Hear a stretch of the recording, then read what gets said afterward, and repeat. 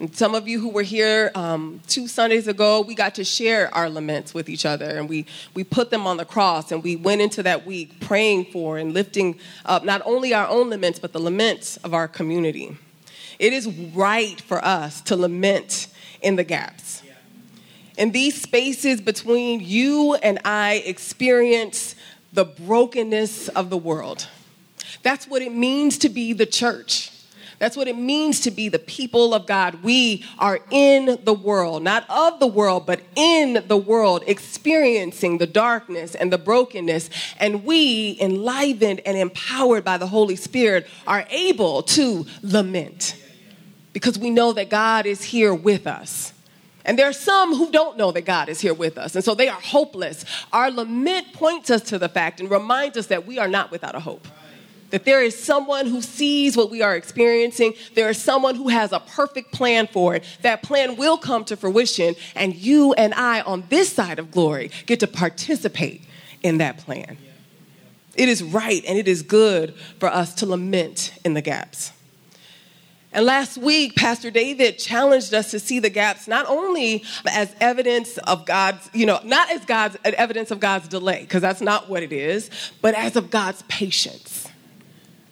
And because God is patient with us, in the gaps there is space for repentance and space for petition. In the gaps, we learn to pray.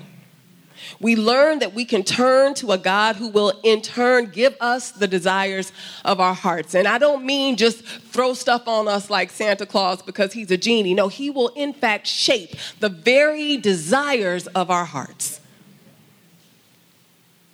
In the gaps, we also come face to face with ourselves. And we find a patient and loving God who sees us exactly as we are, loves us exactly as we are, and calls us higher. And so in the gaps, we repent. And in the gaps, we cry out to our Lord. It is right and it is good for us to do so. Yes, in the gaps, there is lament, there's repentance, there's petition. But there is also praise. And that's what we're going to talk about today. And in fact, perhaps a better way to say this is that because there is lament and repentance and petition, in the gaps, there is praise. To talk about praise, we have to first understand what praise is. So the best definition of praise that I have found is that praise is the joyful recounting of what God has done for us. Praise is the acknowledgement of all the wonderful, righteous deeds of God. So often in church, we talk about praise and worship. And sometimes it's tricky to know, well, what's the difference between praise and what's the difference between worship? So this is the way that I distinguish these two things. Worship is ascribing worth to God. When we worship God, we are centering God. We are saying that you are worthy of all that I have, that all that I am. And so I want to focus on you. Worship can look a lot of ways, right? We call the songs that we sing on Sunday morning worship, right? Well, we'll say praise and worship. And usually if it's fast, it's praise. If it's slow, it's worship. But the whole of what we are doing right now is worship. You woke up this morning. You could have done a whole lot of things, but you got dressed and you came here because you wanted to be in the house of the Lord. Because with your time, with your talents, with your whole self, you said, God is worthy of me showing up in this space. I am worshiping God. When you spend your money in ways that glorify the Lord, you are worshiping God. When you say, you know what I really want, I'm going to go ahead and put myself out there. What I want is to buy this new fountain pen. But what I know is needed is there's some kids who need Christmas presents. I'm going to take that money. I'm going to do what I know the Lord is calling me. That's worship, right? I am saying that God matters more than any other thing. I am worshiping God. So worship can look all kinds of ways. It can be quiet. It can be in silence in your own heart. It can be out loud. Worship looks all kinds of ways. I'm going to submit to you that praise is a little bit different. So let's bring it back to our church services. When we worship God, we worship in many ways. Some of us stand, some of us shout, some of us are quiet, and that's great and that's good. I'm going to say to you today that praise cannot be quiet. You cannot praise God in the quietness and the stillness of your heart. That's something else. Do that. You should think on the goodness of God. That's what we see in this passage. Always be thinking of the goodness of God. That is not praise, though. That's something you're doing on the inside. Praise is out loud. Praise requires you to open up your mouth and recount the goodness of God, to say what God has done, to name those things, because praise is not just for you. Praise is for the people who hear your praise. Praise encourages somebody else that God is good. Oh, I see her. I know what she's going through, and yet I hear her praise. Praise encourages us through each other. You have to open up your mouth and do that thing. This morning in our passage, Paul tells the believers to rejoice always, give thanks in all circumstances, and to hold on to what is good. Now, I just told you that praise is something you have to do out loud with your mouth, right? It could be hard, right, to do this. If we don't understand what praise is, the idea that I'm going to walk around all the time just rejoicing. I'm going to walk around all the time reciting the goodness of God. I'm going to walk around either Paul is very idealistic or there's something deeper for us to grasp here. Sometimes you and I mistakenly believe that praise means I am happy. Because it's easy to pray. If I was happy all the time, Paul's words would make sense. Yes. If y'all know me, you have experienced me be happy in ways that are, I don't know how to be quietly happy. Like, when I am happy, you know I am happy. If I think something is exciting, you know that I think that thing is exciting, right? If I was happy all the time, and that's what Paul's words were, we could all walk around all day long just praising, but praise is not happiness.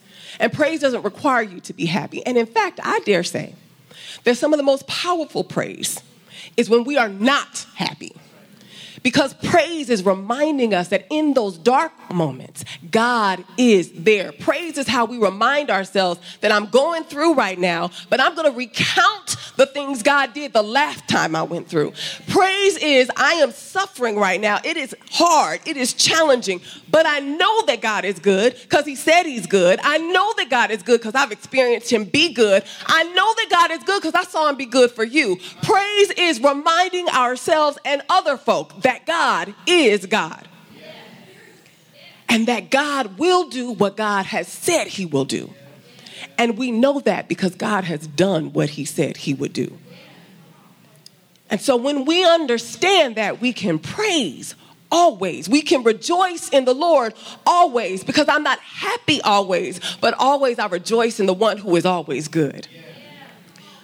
I'm not happy always, but I rejoice in the one who is my salvation. I'm not happy always, but I rejoice in the one who is my provision. I rejoice. I rejoice because I am not one without hope. And so I praise.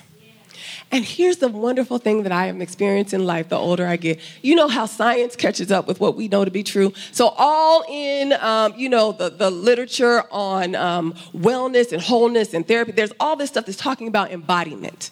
It's important to not just, people are now thinking, yes, talk therapy is good, but sometimes you need to move. You need to do something. You need to embody that thing. When you are going through and you open up your mouth and you praise, something happens to you.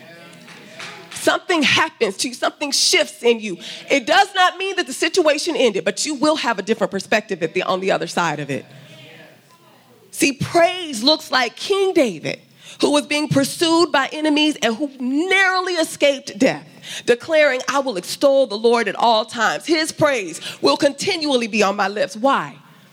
Because I sought the Lord and he answered me. He delivered me from all my fears. It looks like Mary, after being told that she would be put in a circumstance that apart from God would have had devastating consequences for her life, exclaiming, my soul glorifies the Lord and my spirit rejoices in God, my Savior. Why? Because he has been mindful of the humble state of his servant. From now on, all generations will call me blessed, for the mighty one has done great things for me.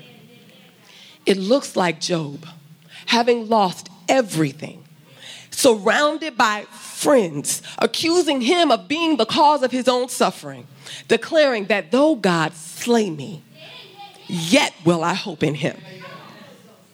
That's what praise is.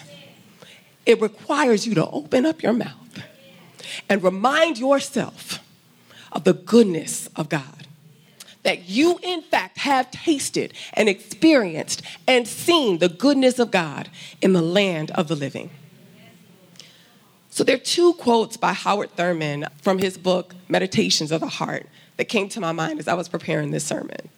So he writes, there must always be remaining in every life some place for the singing of angels, some place for that which is in itself breathless and beautiful.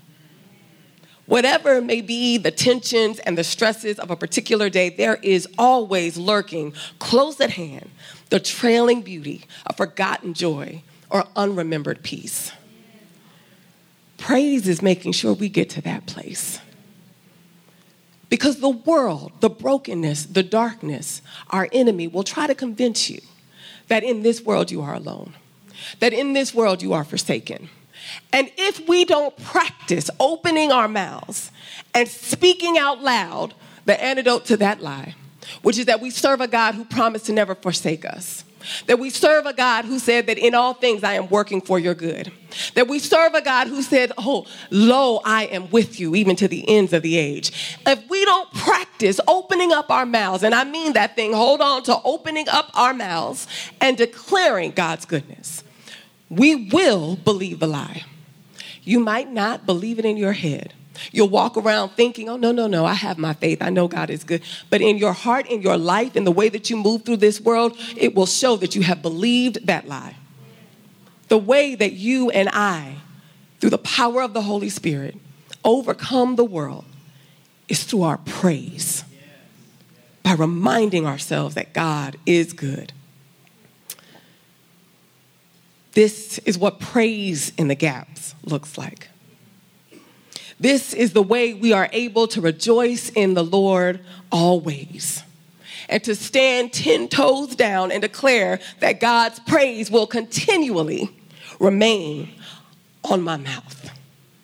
Continually remain on my mouth. So, I hope you held on to what I said when I said open up your mouth. Amen. You're going to have an opportunity today to open up your mouth. So if you've been coming over the course of these last few weeks, you have gotten to experience us practicing our lament, practicing petition. We've been doing these things together. And so this morning, we're going to practice praising together. Our church has been in the midst of an Advent fast. And if you are like me, and because I know that God is good, and because I know that God is faithful, I am confident that over the course of these weeks that you have been fasting, you have experienced God in some amazing ways. You have experienced God move in some stuff in your life. Over the course of these last few weeks, you may have experienced God reveal some junk in your heart that you didn't know was still there. That's also a reason to praise, because we serve a God who will not let us live in deception. He's going to show us ourselves, right? So this morning, we're going to pass the mic around, and you're going to have an opportunity to stand up and open up your mouth and say out loud, what has God done for you over the last few days, over the last few weeks? How has God shown up in your life and shown himself to be faithful? So I want to set a couple of guidelines for us. One, if you took nothing else away from this sermon, please know your praise does not have to be all things have been well and they are well with my soul right now. It is well with your soul because you saved, sanctified, and filled with the Holy Spirit, but it may not be well with your circumstances. And it is completely appropriate, right, and good for you to praise God in the midst of it. So please don't feel like, well, I'm still working some things out. I feel like I'm in the middle of my stuff. I can't yet praise. It's in fact called a yet praise. So we're going to praise him in the midst of. The other thing I want to say to you, it doesn't have to be huge. Your praise does not have to be, I can't even think of anything. But look, I almost lost my voice. And in an instant, the Lord healed. I mean, it could be that. That's my praise right now. Amen. But it could be something small. I praise God because you know what? I haven't looked at the sky in a while. And this week, I've noticed it. It can be the smallest thing because it's the biggest thing. We are praising God for what God has done for you. Amen. And we're going to take some time. I invite you to... we'll sit in silence for a little bit if you need to think and you need to pray. And especially if you're somebody who is like me when I'm not preaching, and you might not want to be somebody who stands up and says something out loud, I want you to take a moment to just discern. Because if there's something God has done for you, say amen. And know that it wasn't just for you. And so there's somebody in this room who might need to hear your praise. So I want you to discern whether or not today is the day that the Lord would have you to open up your mouth and share the specific ways you've seen God move. And if you are the opposite of me and you're someone who's like, I got lots to say and I'm ready to jump up and say, amen, I want you to take a moment to sit and discern, Lord, what exactly would you have me to say? Amen.